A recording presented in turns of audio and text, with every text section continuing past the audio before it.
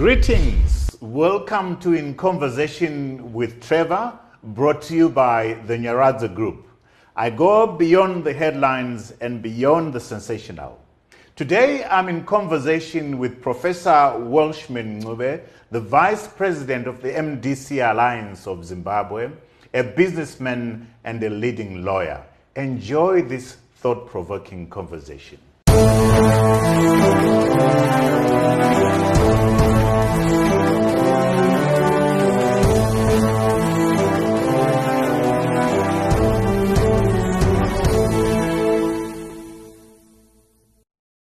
Professor Welshman Ncube, welcome to In Conversation with Trevor. I know you are busy. You've been running around the countryside meeting chiefs. Welcome. Thank you for creating the time. Thank you, Trevor. Thank you very much. Tell me, Welsh, you say you've just been meeting with chiefs. What are the chiefs saying?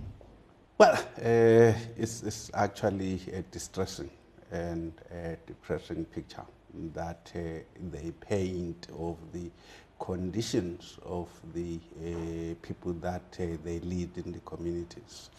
They speak of deprivation, they speak of general poverty, they speak of families who go for weeks and weeks without access to even a single dollar.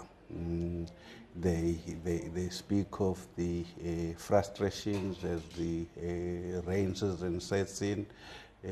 All families without immediate access to seed, without immediate access to fertilizer, having to wait and hope for the state to provide those, and having to endure all sorts of political manipulation in order to be in the good books of those who have the power to distribute those products that are so essential for their livelihood. So it's not a very, very pleasing picture. One hopes that one day our country will get out of this bind and this misery that our people face.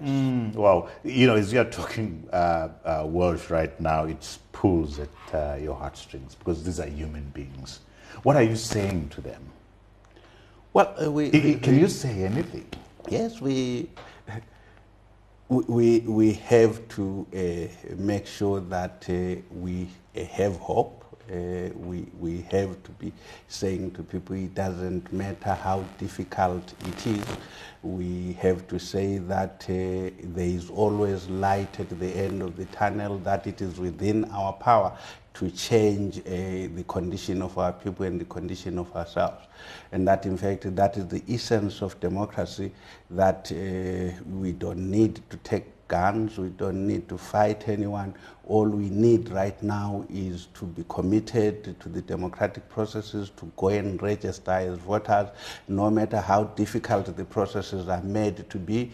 We just keep encouraging people, we keep encouraging traditional leaders to encourage their own people to register to vote and to seek peaceful transition, peaceful change, in the hope that their vote will count one day, that we can have change in this country which will deliver to people.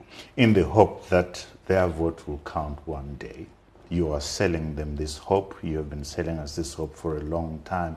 If a pushback, Welsh, is one of the chiefs that are sitting there and listening to you and say, Welsh, I've heard you say this for 40 years. Maybe 40 years is an exaggeration. Let me say 20 years. I mean, what, register to vote, Welsh, it hasn't changed my life. It hasn't changed my condition. What do you say when I push back as a chief and I'm talking to you like that? It may be so. It may have taken this long. It may have been difficult. Lives even have been lost in the process. But there are inspiring examples in the region for people to believe that change is possible. We have examples in Zambia, we have examples in Malawi. They might not have the full change that they expected, but change is possible when people come together, when people unite.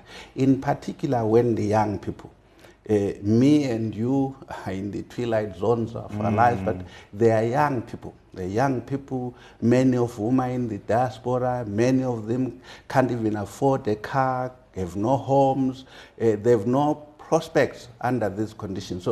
So, but if people come together, if people unite, young people in particular, like they did in Zambia, they take their own future into their own hands. It is possible. You cannot be cheated forever if you are united, if you vote in your numbers, and you make sure that you protect your vote, you make sure that the powers that are will listen to you when you vote in your millions in a particular way. That's what we say. So the president comes back from Zambia after seeing the elections and says, if you think what happened in Zambia is going to happen here, you're fooling yourselves. Trevor, this takes me back.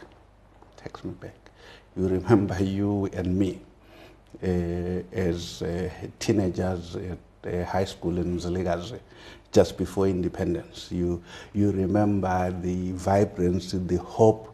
You remember when we were there, the Lancaster House negotiations were taking place, they were successful.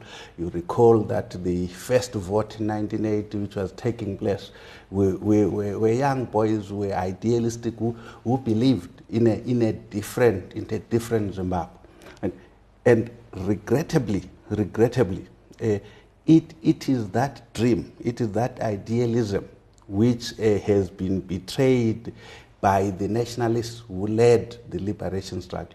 The Zimbabwe you and me foresaw that time, the Zimbabwe we yearned for has not come. What we have is this condition now. So that statement in itself, that statement to say, if you think what happened in Zambia can happen here, you are fooling us. What does it mean? It basically means someone is saying, if you think democracy can prevail here, you are fooling yourself. If you think the people of Zimbabwe will have a right to vote for the government of their choice, like the Zambians did, you are fooling yourself. That actually tells you that you have a nationalist group which has betrayed the aspirations, the ideals of the liberation struggle, which was about the freedom of the people, which was about the livelihood of people. But we are basically saying now, you are holding us in bondage. And we need to understand this betrayal. We need to fight against it peacefully. We need to use our vote, no matter how constrained it is, to make sure that we change the condition of our people. There is a clear, for me, a clear intent on the part of President Mnangagwa and ZANU-PF, particularly President Mnangagwa, in terms of concentration of power. But it's clear what the intention is, Welsh. And President Mnangagwa wouldn't do this if he does not intend to lose the elections. It's clear where this roadmap is going. What are your views on the amendment, the judiciary, the appointment of prosecutors, the interfering with devolution before some of the provisions are being implemented? To me, that says it's a flashing red light to 2023. Am I exaggerating things? Far from it. You are not exaggerating at all. Let me contextualize this in its historical context. For some of us who spend a great deal of our younger lives struggling for a new constitution, from the days we were teaching at the University of Zimbabwe to the days we were in the Constitutional Assembly, National Constitutional Assembly. You recall I was the spokesperson of the Constitutional Assembly. And for me personally, one of my great satisfying moments was the day Zimbabweans voted in a referendum for a new constitution. Some of us genuinely believed that this was the first phase of a break with the past. Here we were.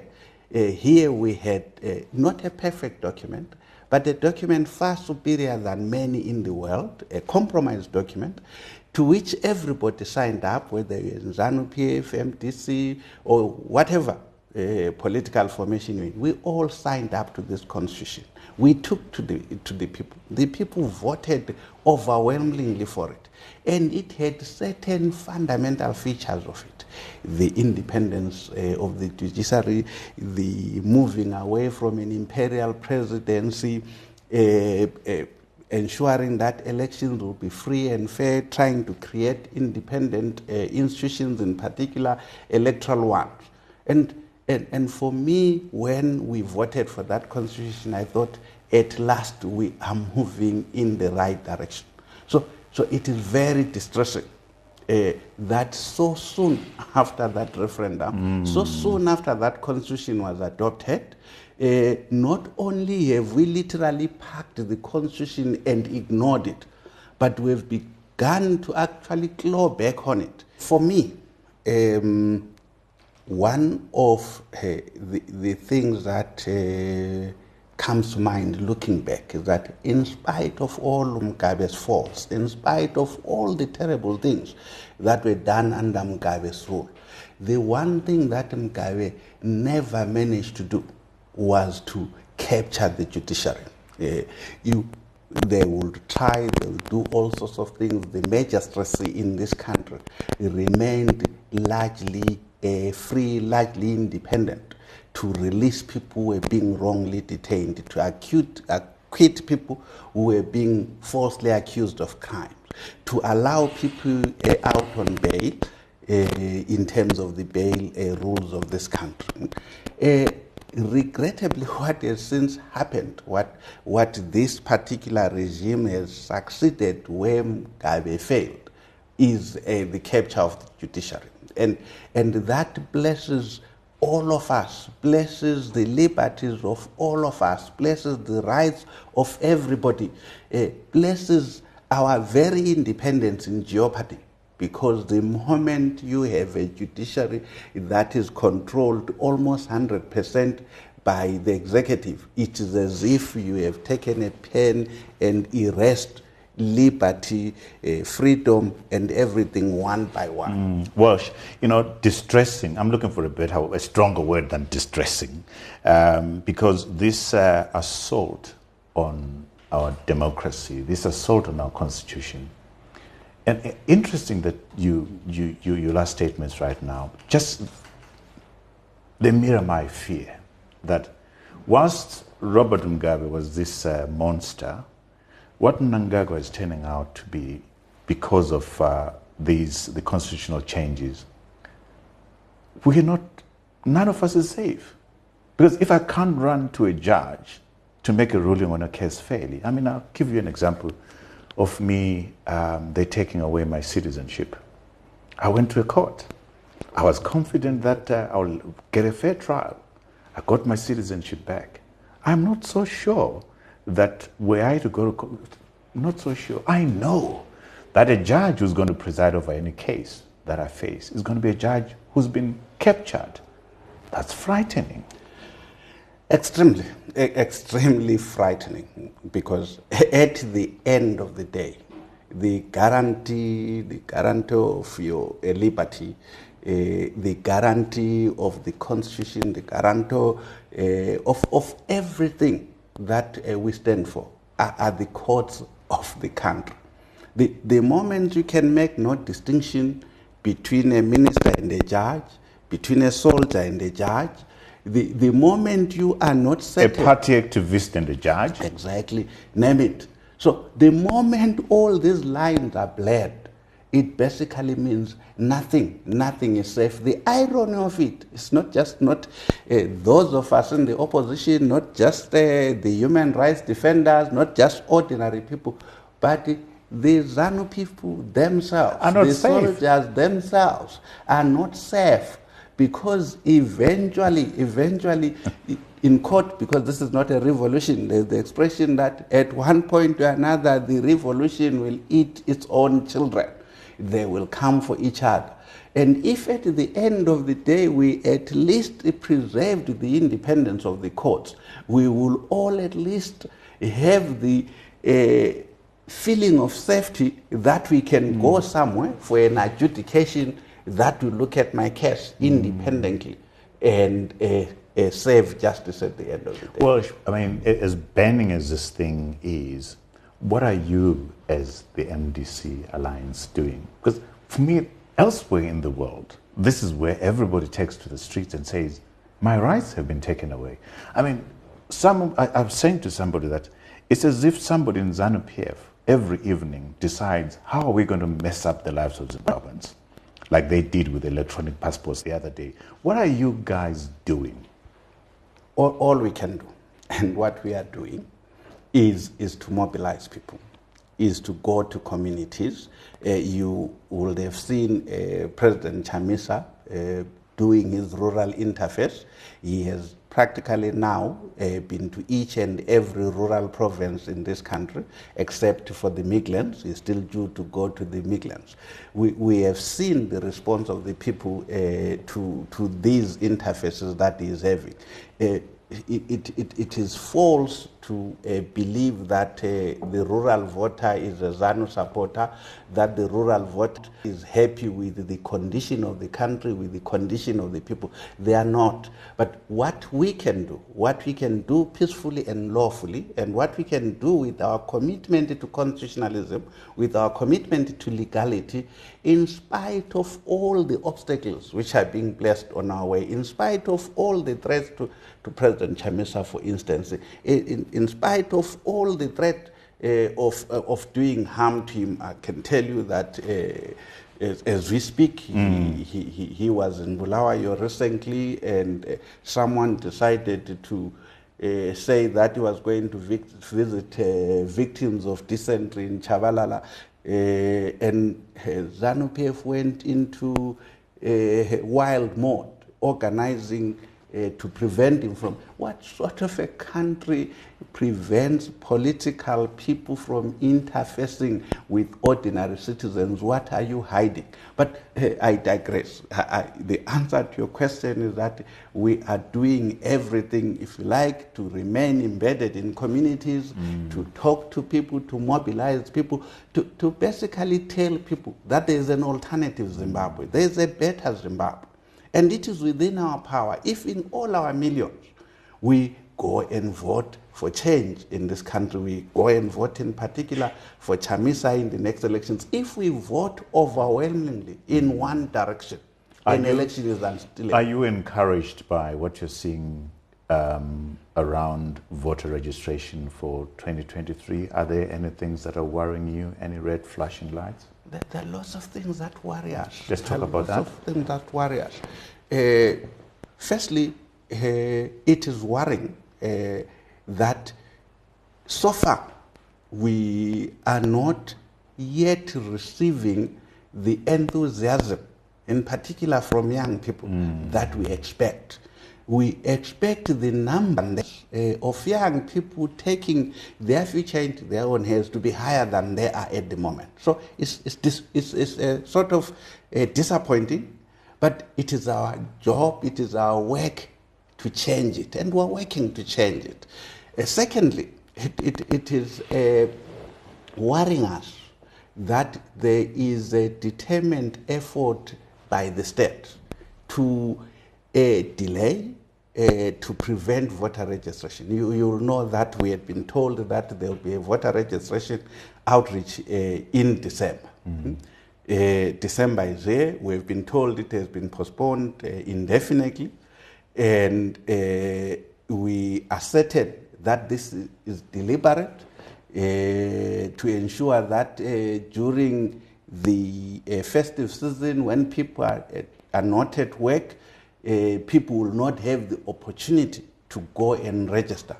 We are concerned that it is also an attempt to ensure that those Zimbabweans who are in Botswana and South Africa and Zambia will be here during the holidays, will not be able to register. If you push it to February, March, you are excluding those from registering.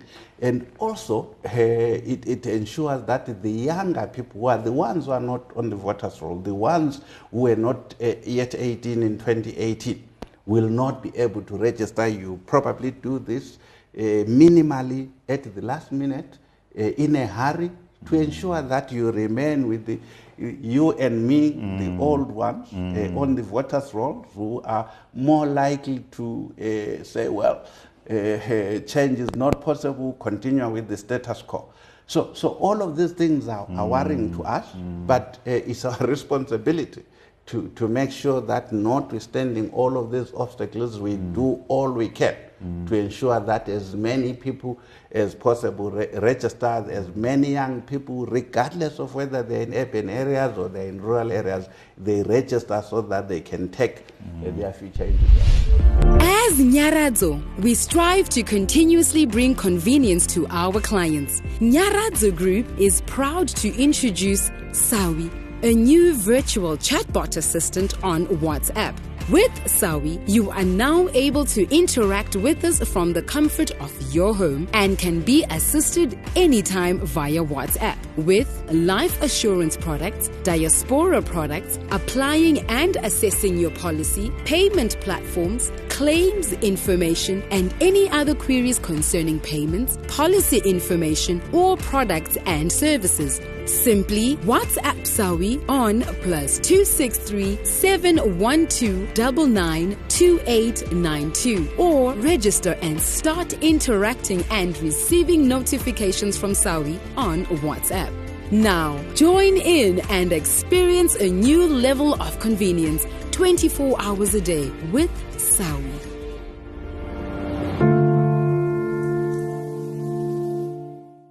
Welshman, we have been here before in terms of the worries that you have, in terms of knowing that, to use a phrase that's become fashionable, that the environment is rigged, the terrain is rigged. Do you as MDC Alliance have minimal participation conditions so that the public is clear? If ABCD is not there, we are not going to be part of this. We're not going to be part of this charade. It's not a democracy. Do you have those? Are you contemplating those so that you don't raise the people's hopes for them to be crushed? We do not want Trevor to be sending mixed signals to people. We don't want to be saying to people there's an alternative that route that you can take to change other than voting when we have not thought out that alternative route. Our position is that the only democratic way, the only peaceful way, notwithstanding whatever obstacles are placed in the way of democracy and in the way of people, is an election and the right to vote. So we are doing everything to achieve that. It doesn't matter, even if the environment is rigged. Millions of people determined to achieve change. Millions of people determined to achieve change. Millions of people determined to protect their vote on the day of voting and on the day of counting cannot be rigged.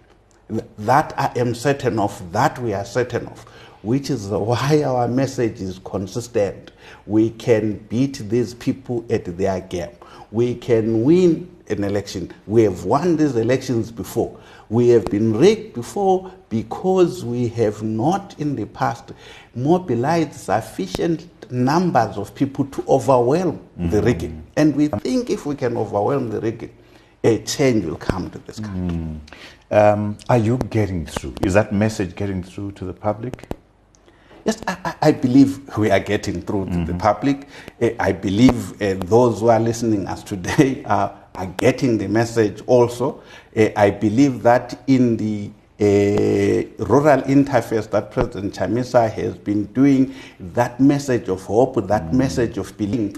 In fact, I must say that one of the things that people have been saying to President Chamisa, don't ever contemplate walking away from the election. Trust in us, believe in us. So the people are very clear to us. Don't contemplate walking away from the election. We will fix this thing. So the response as far as we're concerned is encouraging, is promising. What matters is that on the day of the counting, every vote is made to count. Well, shall we take you to you and I grew up almost together. Ziligaza together. University together. In Magwegwe, when we grew up, Welshman, my mother in the evening would give me 2 2 bottles of milk and put 2.5 cents in each one of them. At 6 p.m., I'd put the bottles outside, go to bed, get up in the morning. There's 2 bottles of milk, one with a yellow top, the other one with a green top. It was full cream milk, and the other one was light milk. If I do that today, the 2 bottles will be gone, not to talk about the money, it will be gone. That's the first story that I want to share with you. The second story, I was having a haircut, and my barber shares a story. He says, these days it's so, you get into a combi, you are harassed by the driver and the taxi driver and the guy who collects the money. You can't challenge them because they will do something to you. And I say to him, in the combi, is there MDC and ZANU-PF? He says, no, it's just us alone. So I said, exactly my story. It's not MDC and ZANU-PF that are a problem. It's you and the people in the combi. Point number 1. Point number 2, the people would have stolen the bottle in Magwegwe today would not be MDC and ZANU-PF, it would be us. The point I'm trying to make, and I want to hear what your pushback is, Welsh, is that the 30 years of ZANU-PF brutality, dictatorship, has changed our DNA. It's changed who we are. What's your response to that? I will say a greater part of the change that you are referring to has not even taken place in the 30 years. It has taken place since the coup in 2017. You probably could have gotten away with the bottle and the 2.5 cents in 2016. You could have. Why is that so? They found the man, but not now. 100%. Why is that so? Because we have in this normalized extreme corruption in this country. If there is anything that has happened since the coup, is that we have a government in place which people are watching, where looting is free for all. I used to, may his soul rest in peace, used to fly sometime with Simon Kaya Moyo, the late from here to Harare, and ZANU-PF as he was, and he used to make the joke, Prof, lapa kuyadliwa, kuyakapulwa. Basically saying the corruption was now so pervasive, people were not just eating using their hands and fingers and all their arms, and that's the level of corruption. And it is that corruption where everybody thinks it's a free for all. And again, I refer to President Chamisa on this. I always say to him, your biggest challenge should you get to State House in this country will not even be about economic policy, about all those important things that we need to do to fix the country. Your biggest challenge will be how to deal with corruption in this country. It's so pervasive, it's so deep, it's so entrenched. Everybody believes that they must do a corrupt act in order to get by on a daily basis. And for me, that is the saddest part. And your analogy about the money and the milk, the theft thereof, is symptomatic of a rotten system, a system which is so corrupt to the core, from the top. There's an expression that a fish rots from the head, right? And that is where we are in this country. It's so sad.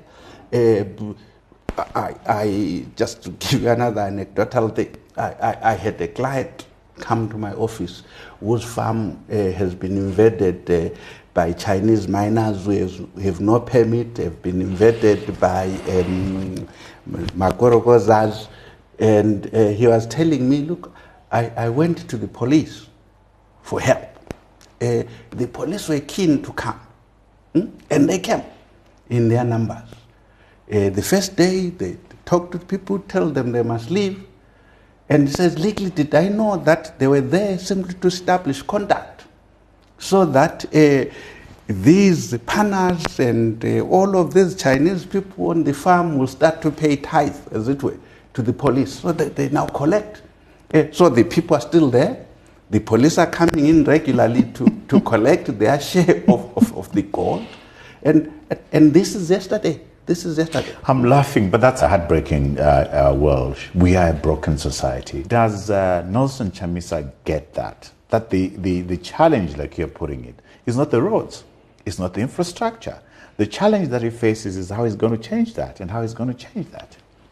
Absolutely. I think he as a leader understands that. I think the collective leadership of the MDC Alliance understands that. And the most difficult thing is actually to change the mindset of the people. But leadership sets a good example.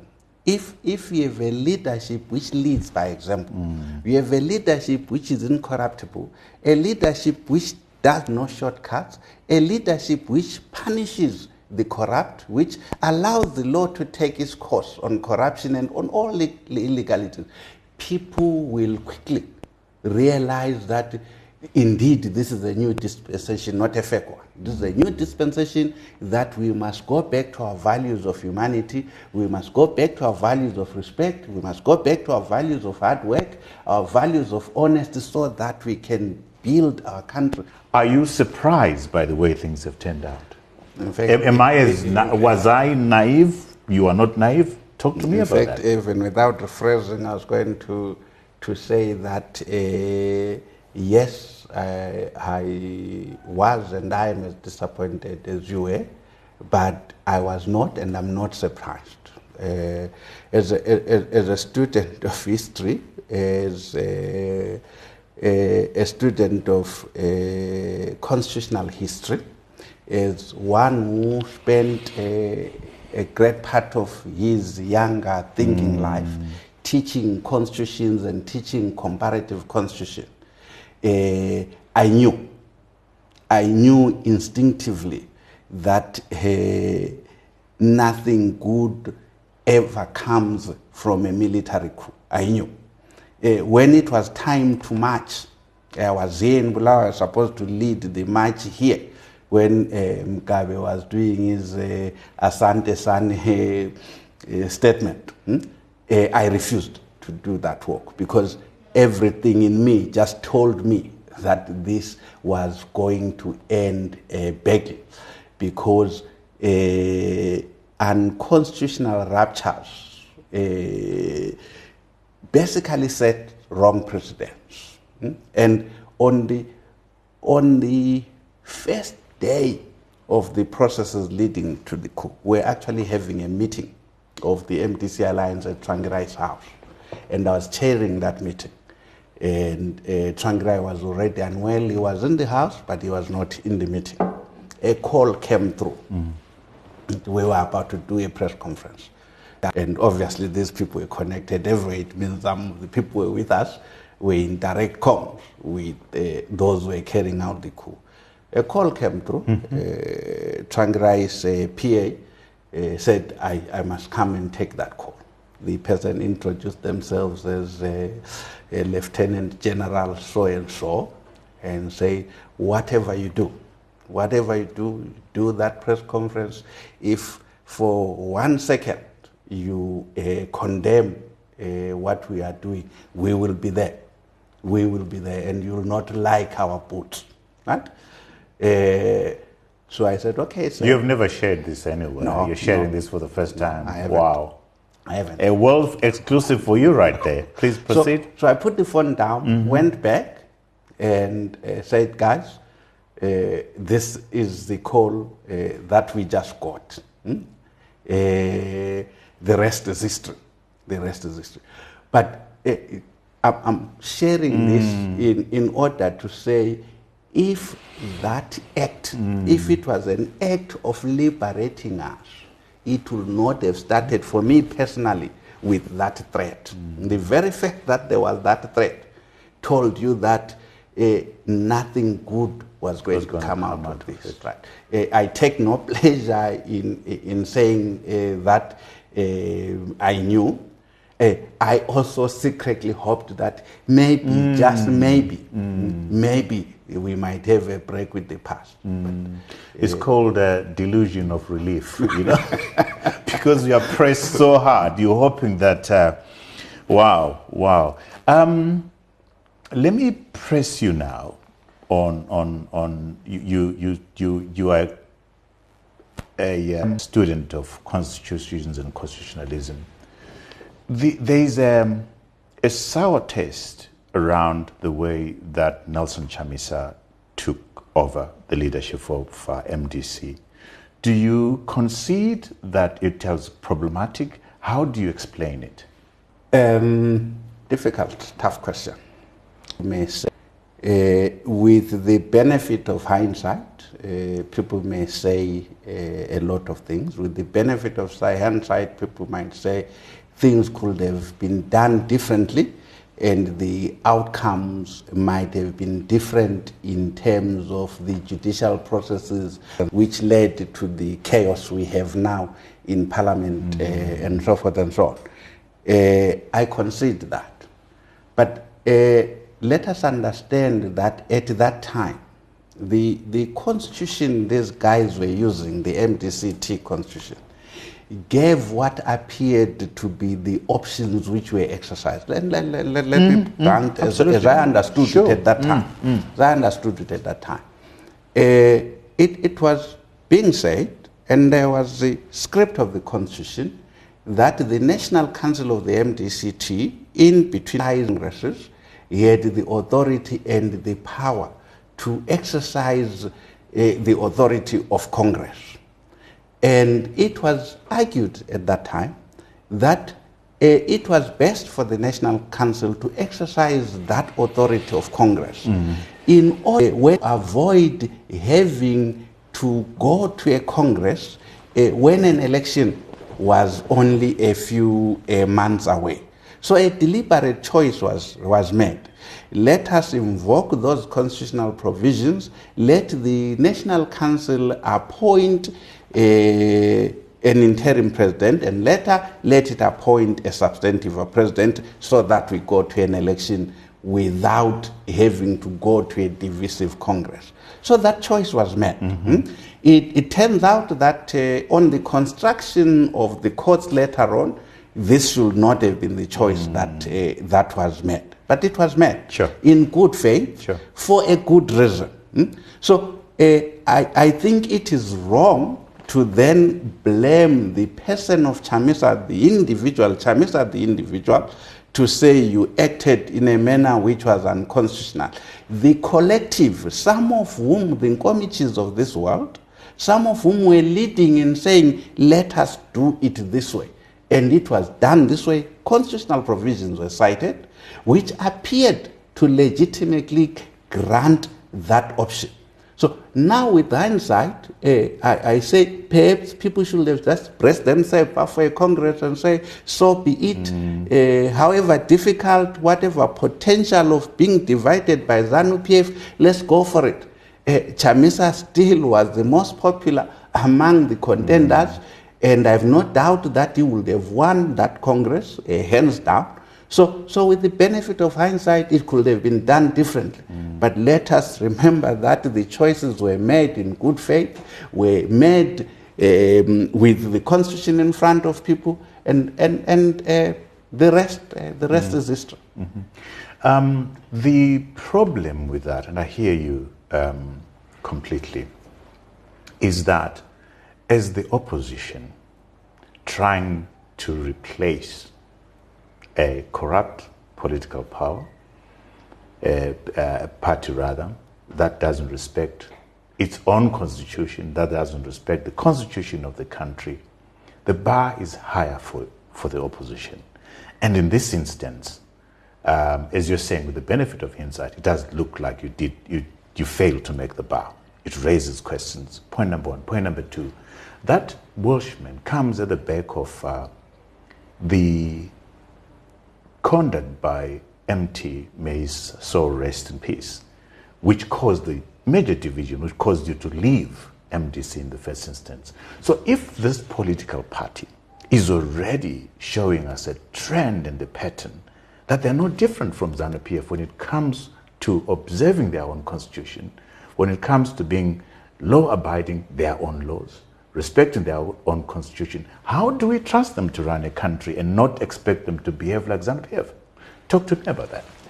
Trevor, there was no deliberate opting out of the party constitution, none whatsoever. What was done was to look at the constitution and to then look at the political challenges and the political options. A particular option to avoid a Congress during an election campaign season was taken. A specific constitutional provision existed which said the National Council could do this in express terms. And people opted for that in good faith. Fair and fine. The Supreme Court disagreed and elected another option. But let us remember this. Democracy is not innate in human beings. Democracy is not inborn in human beings. Democracy is fought for every day. All our best instincts as humans are, in my view, anti-democratic. You offend me, I want to hit back. You do this, I want... But those are not the civilized democratic ways of doing this. So we have to constantly fight for them. And in the MDC Alliance, we are committed to this. We know it is difficult. We know it is not easy. The day we say it's a walk in the park, then we know we have lost it. We must constantly reinforce our commitment to democracy. We must constantly remind ourselves that where we fail, where we fall short, we will strive to do better. And that's our commitment to the people of Zimbabwe. I disagree that there is any similarity at all with ZANU-PF. There isn't. Yes, we could do things better in some instances, but there is no similarity, there is no chalk and cheese. We and ZANU-PF are literally chalk and cheese. We will never kill people in order to get into power. We would never deliberately trample on the freedoms of the people. We will not, on any given day, capture the judiciary so that we perpetuate our own power. So we are very clear in that we are very different. It leads me to this. You have a current regime which believes that they are in power for power's sake. Again, the contrast with Ncube. Whatever Ncube did, they remained at the very least an ideological, rhetorical commitment to the cause of the people, even if sometimes it was fake. But they always articulated an ideology of service to the people, even when they were serving themselves. But we now have a regime which is unable to articulate an ideology about service to people. It is a regime which articulates an ideology of service to themselves, which is why earlier on you say President Mnangagwa comes back from Zambia and says the things he said, because it's not about people anymore. So, but we are light years from that sort of thing. The point made. Let me, keeping within the MDC thing, one of the most disconcerting things, I think, to your supporters, to me, as a former supporter of MDC, is the divisions within MDC. You know, how do you explain that? We had Patisanyati sitting where you're sitting, and Patisanyati says, I have decided I'll never engage in politics because I have read a book that tells me that in politics there's always a CIA or CIA hand. Do you ascribe this to the state maneuvers, intelligence maneuvers to divide MDC? How do you explain Komichi and them doing what they're doing, Monzora doing what he's doing? How many MDCs do we have? 10 MDCs? I mean, how do you explain that, Welshman? I think there are various explanations in terms of the things that have happened historically, in terms of things that continue to happen. The most obvious one is infiltration, particularly now. You're convinced there is infiltration? There is always infiltration. There is always infiltration. Right? Which is why you have counterintelligence, you have military intelligence. Now that you almost have direct military rule, which all soldiers, all militaries believe in, that you must always be one step ahead of your enemy. I don't usually barge in. I want you to finish that thought. But I thought, as you're finishing that sentence of yours, for me it then says, the men and women who are in opposition wanting to give us a new government are so easily bought. I thought they stood for principles and values. Let me park that as you answer that question. I'll build from yeah, absolutely. It's not always that people have been bought. Many have been deployed for years and years. I see. You and me at university, you knew there were students, even in student politics. So who were part of the system? Who were part of the system, who came to study as officers, intelligence officers. We lived with them then. They were there everywhere. In this hotel, at the reception there, they are deployed there. Lots of, doesn't matter where you go. There are state agents everywhere. And I was saying before you... I rudely interrupted you. No, it wasn't rude. It was... I was saying, now that we have an indirect military rule, you have people who, by strategy, believe that you must always infiltrate the enemy. So expect that as a matter of state policy, infiltration is everywhere. So not just infiltration of those who are already employees being deployed to join, but also converting genuine cadres to be informers. The struggle against this regime, Trevor, has been long. It has been very long.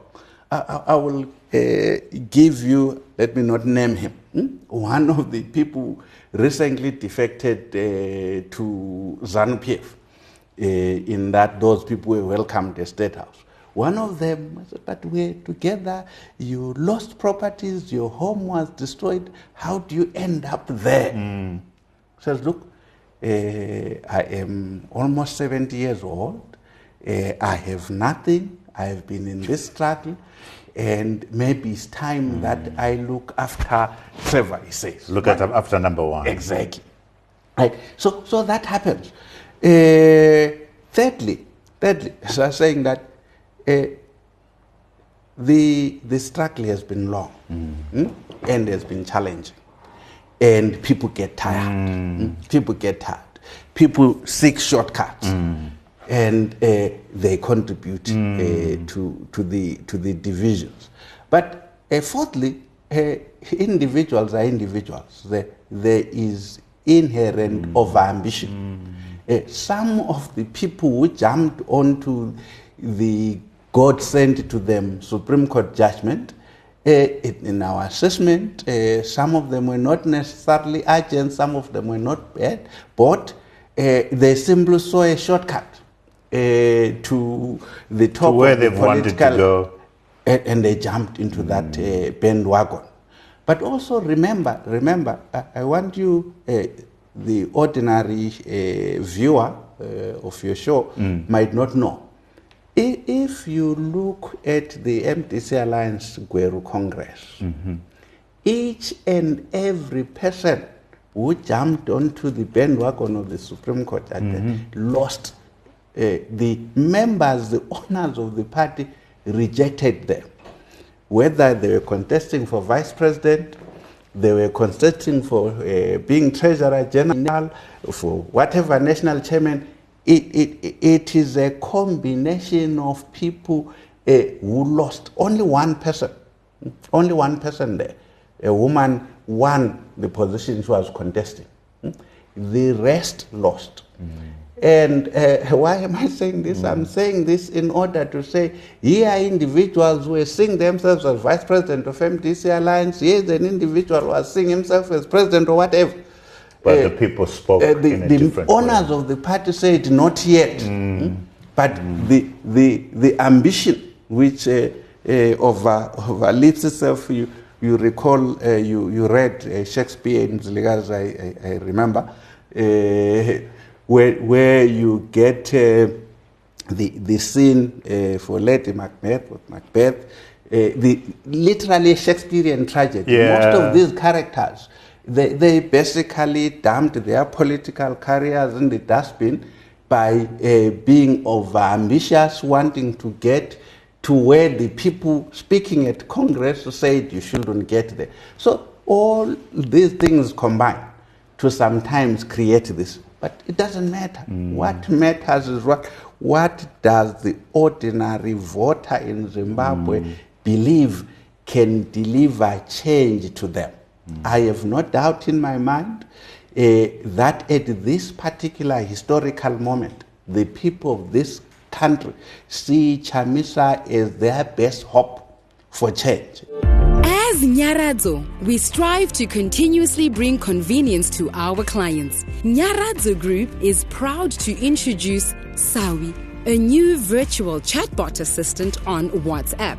With Sawi, you are now able to interact with us from the comfort of your home and can be assisted anytime via WhatsApp. With life assurance products, diaspora products, applying and assessing your policy, payment platforms, claims information, and any other queries concerning payments, policy information, or products and services. Simply WhatsApp Sawi on +263 712 992892 or register and start interacting and receiving notifications from Sawi on WhatsApp.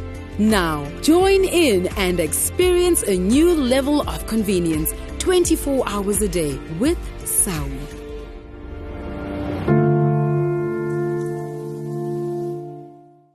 There's that infiltration, there's people being ambitious, but there's been rumors, Welsh, that you yourself are a CIO plant. Is that part of the infiltration? Is that part of shaking the tree? What's your response to that? Let me perhaps say that as a person, as a human being, one of the most hateful things which has been said about and of me is that very accusation that I am a CIO agent. When I was younger, particularly around the first split of the MTC in 2005, and that was being thrown at me, I would be so distressed. There were times when I would simply stay at home because I found it extremely, extremely hurtful. But it's self-evidently not true. It is a lie, and regrettably those who started propagating it knew it to be a lie, and it has been repeated and repeated. Not only have I never worked as an agent of the system, I have never been a member of ZANU-PF, and I can confidently say I will never be a member of ZANU-PF. The only time I ever had a ZANU-PF card was during Gukurahundi. My mother in the village was forced to buy ZANU-PF cards for all of us. And so I became a nominal member of ZANU-PF with a card that my mother bought in the village, because during the Gukurahundi days, they were being forced at home to bear allegiance to ZANU-PF. But otherwise, I'm not a member of ZANU-PF. I have never been, never will be. Where do you think the rumors come from? Why? What's the intent behind it all? I think in my case, it was always to delegitimize, to sort of disqualify the issues that were dividing us at that time. And in order not to deal with the issue for debate, you end the debate by calling someone a CIO. It's not different from those who grew up in a village. You know that the moment you are unable to sustain an argument and you say to somebody, call them by any part of their mother, you are bringing the argument to an end and transferring it to a physical fist fight. So for me, if you are unable to debate somebody, if you are unable to deal with the issue over which you are in disagreement, you then label them, and therefore whatever they say is sort of delegitimized. Welsh, you've just shared a painful moment now. You also have another painful moment, and I'll read your words, which for me touched me. This is following the MDC division. And if these are not your words, let me know. But you are quoted as saying, the most painful and hurtful period in my life was October 2005 to February 2006, the period of the MDC split. No other period in my life have I suffered more pain, more hurt, more agony. It is something I reflect on regularly and ask if we could have done things differently, if there could have been another outcome. I regret the split of the MDC daily, but I take heart in that if the situation that we were in was to present itself again, I would take the same route. Are those roughly your words? Correct. Do you still regret? Yes, absolutely. Everything that you're reading there is something I felt very closely and felt the pain of it.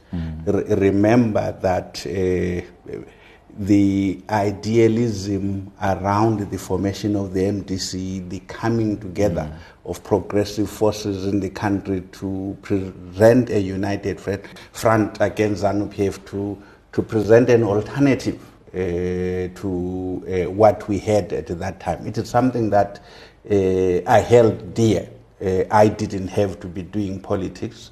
I was dragged to do politics largely by Gibson Sibanda, and I agreed that I will do politics for a short while.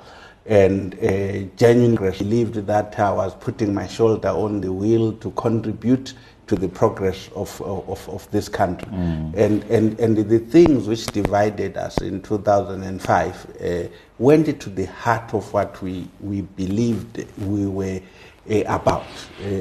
We believed that the things we were doing were about an alternative democracy, a democracy where the collective, as opposed to the singular, the individual decides, where we debate. And if the debate is won by a majority, you go by the majority, no matter how wrong you think the majority were. Those were the things that we believed in, I believed in dearly.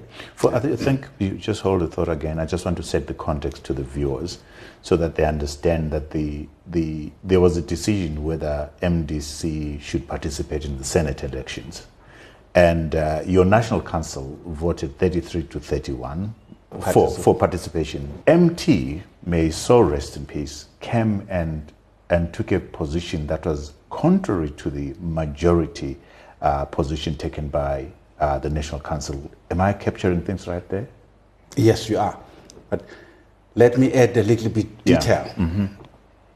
It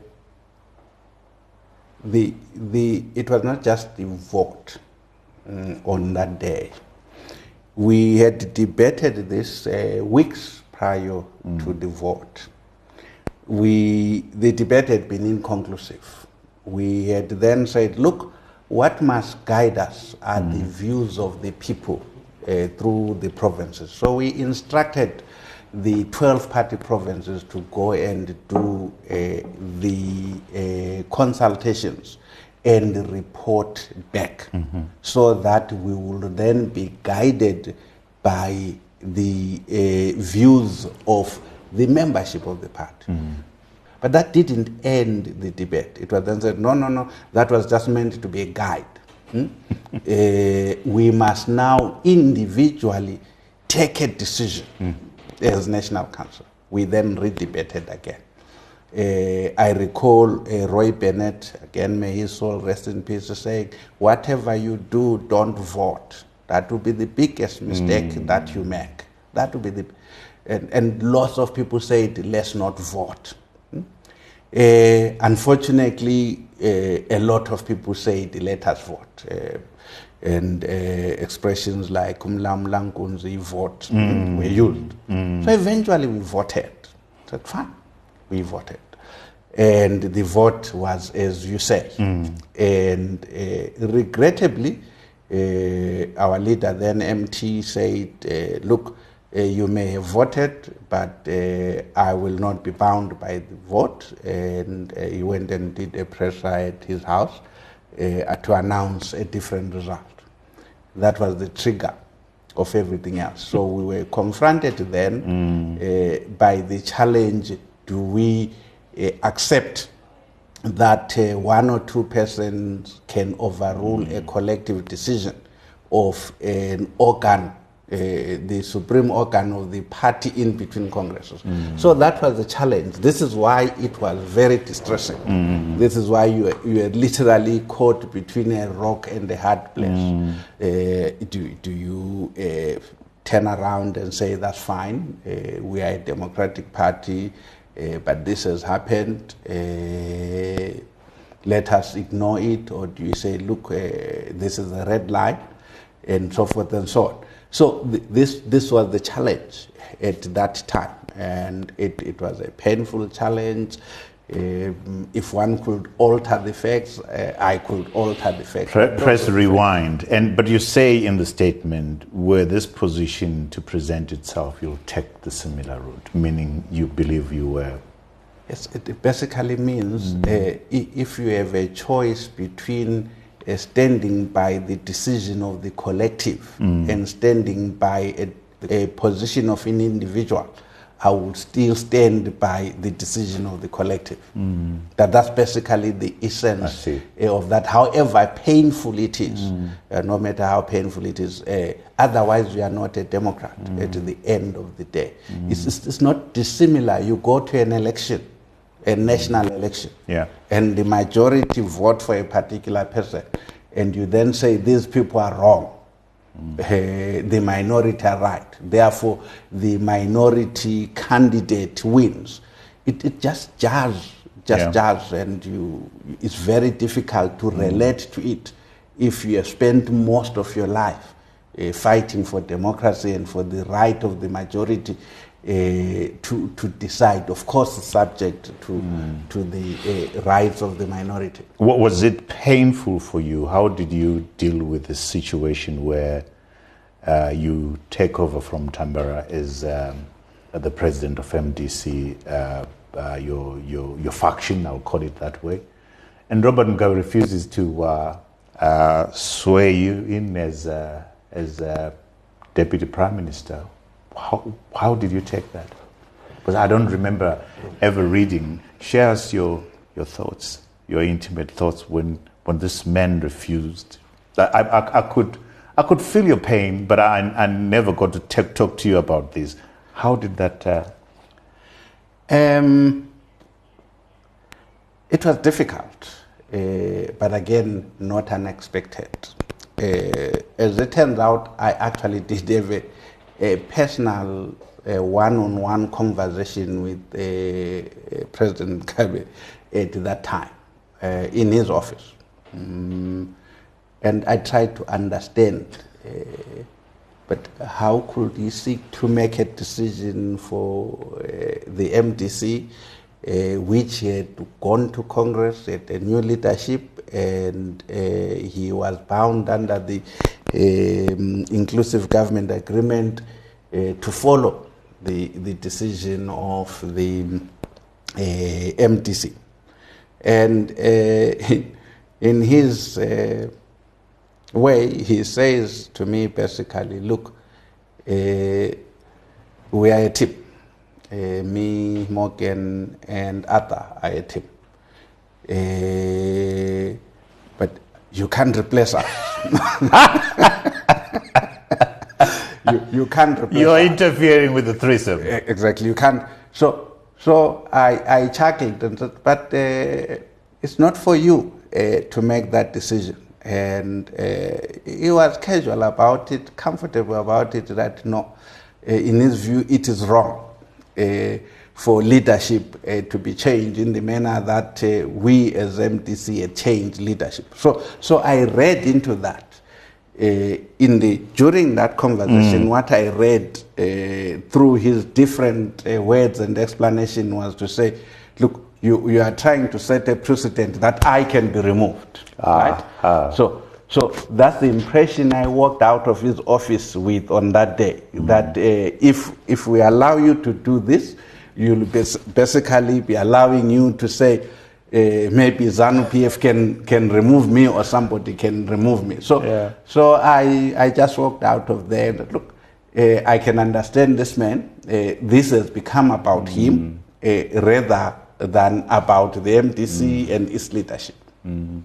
Well, when we started, I did mention that you are a lawyer, you are a businessman, a full professor. You've lectured in constitutional law. You've participated in the formation of some of the most important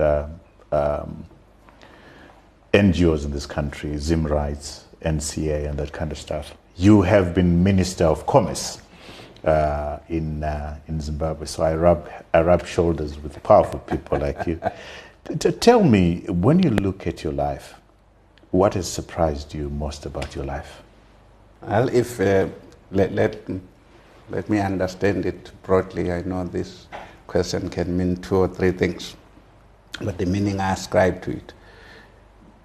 The one thing that sort of surprised me the most in my public life was that it is possible for national leaders to publicly commit to sign an agreement, to agree to abide by it, and then to simply then refuse to honor that agreement.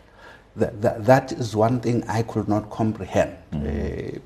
The day that the global political agreement was signed, President Mugabe signing, President Mbeki being there, everybody ululating, celebrating, I genuinely thought that adults who are national leaders, when they commit their signatures it's making me laugh because you're as naive as me as a politician, but anyway. So yeah, you are right. Maybe it was the naivety of it all that sort of shocked me, because I didn't. During almost the 5 years in the inclusive government, I kept doing this debate with the colleagues in ZANU-PF, but you signed up to this. How can you now refuse to implement? The president of your party signed up to this. The president of the country signed up to this. How could you, in honor, then behave as if you did not sign up to it?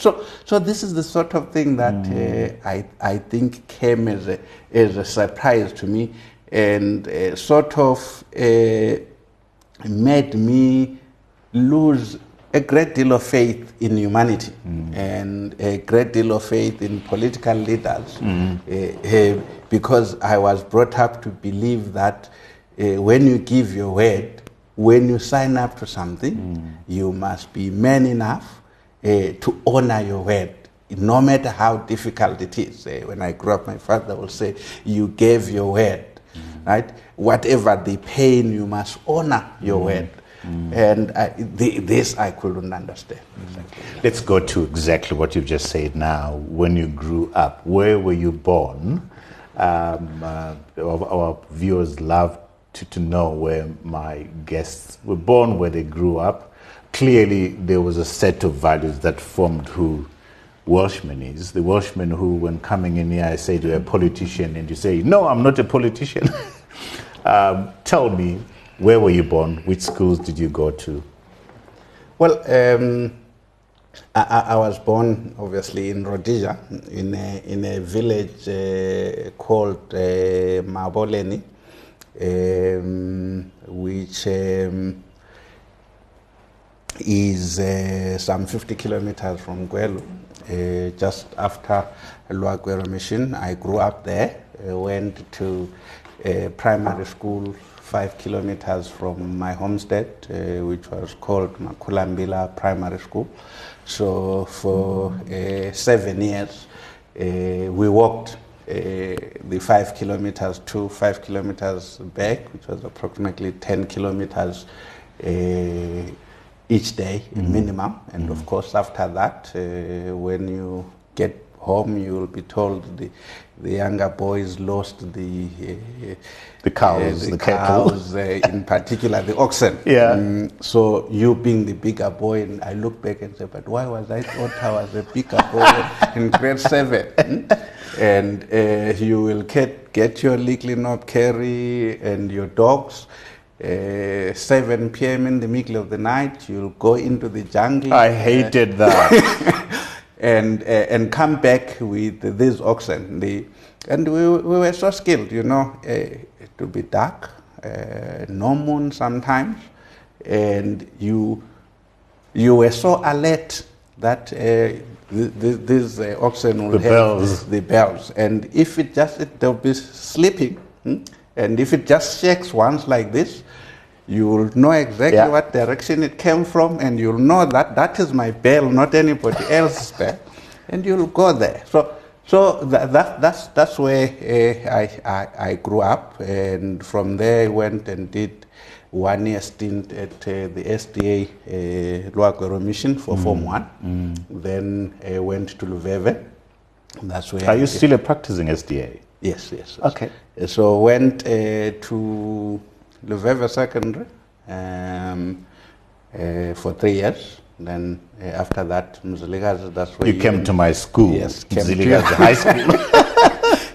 Came to your school, and then did Form 5, Form 6 there. You recall you were 2 or so years behind me, and left you there, went to UZ, and you found us, now you came to my university. Found us at UZ, and the rest is history. And you did, at UZ, you did your first degree in law. What degrees did you walk away with? At that time, you know, there was the dichotomy between the procedural and the substantive BL law, and then LLB. So did the 3 years BL, the 1 year LLB. Then got recruited by Professor Ray Justin, who was... Is Ray still alive? Yes, he is. Yeah, because I see him on Facebook from time to time. Amazing Zimbabwean, amazing man. The person with probably the greatest intellectual influence on me, and one of very few white guys that who was not conscious that he was a white man in every respect, and that says a lot. Absolutely. And, completely sort of de-racialized as a human being. Then, of course, went and did part of my master's at the University of Oslo on a sandwich program with the University of Zimbabwe.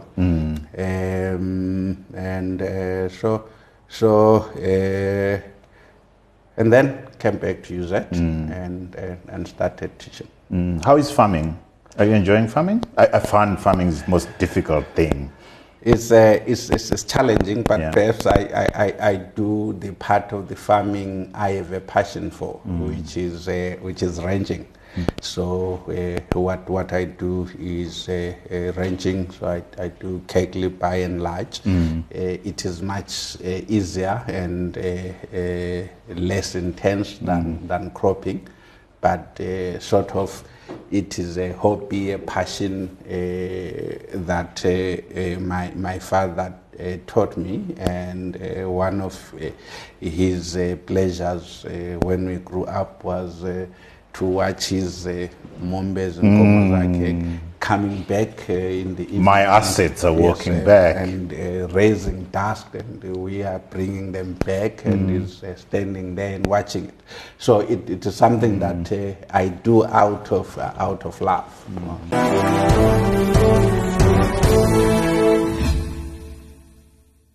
Our viewers who are all over the world love books.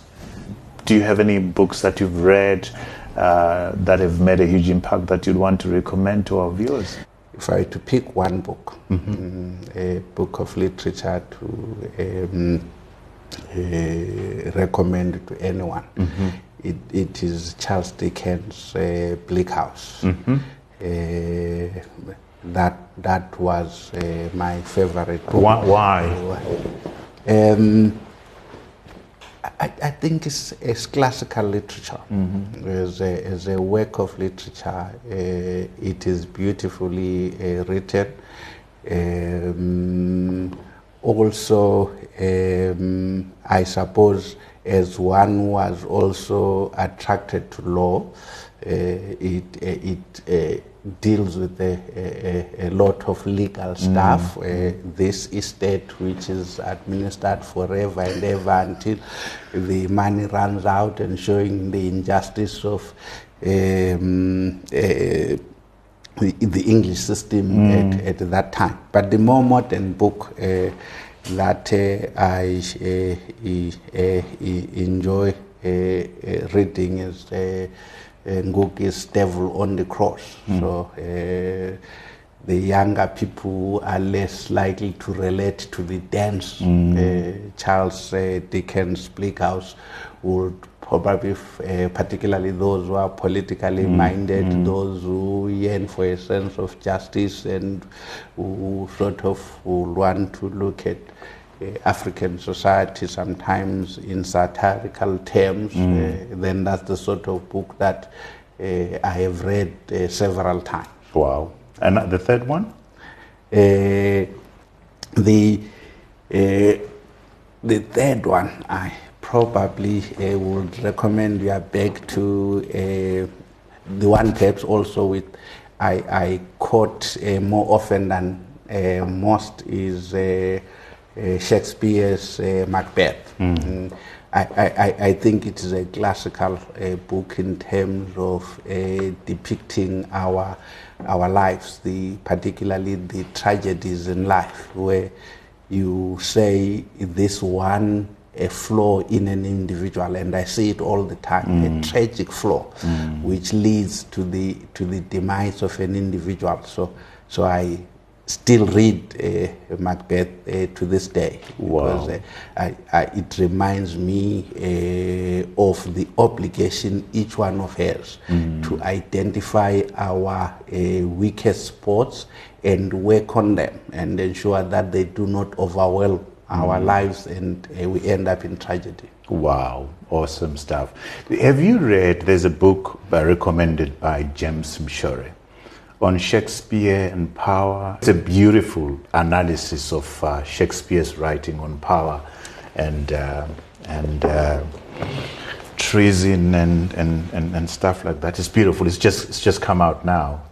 Okay. Yeah, it's beautiful. I'll send you. Please send me the details, and then I can look for it. And, Welshman, thank you so much for the hours that you've put in helping write a constitution for Zimbabwe, the global political agreement that brought in the unity government, the work that you still do in the opposition. This is the loyal opposition that should be granted a respectable position in our parliament and in our society. Thank you for the time that you've given, Welsh. Thank you, Trevor. I really have enjoyed this conversation. Thank you very much. Thank you. Allow me, Welsh, to tend to our viewers who are all over the world, who've made this show the success that it has become. Thank you so much for tuning in every Monday at 7 a.m. Central African Time. To ensure that you don't miss out on any of these quality conversations, I invite you to click on this red button. You will get an alert that tells you we have a quality conversation ready for your viewing pleasure. We've gone a step further. created a podcast for you. Scroll below this video, you'll find a link to a podcast. We read all your comments, the criticisms, the suggestions as to who should come on. Keep on sharing those and indeed sharing the videos. Until next time, cheers to you all.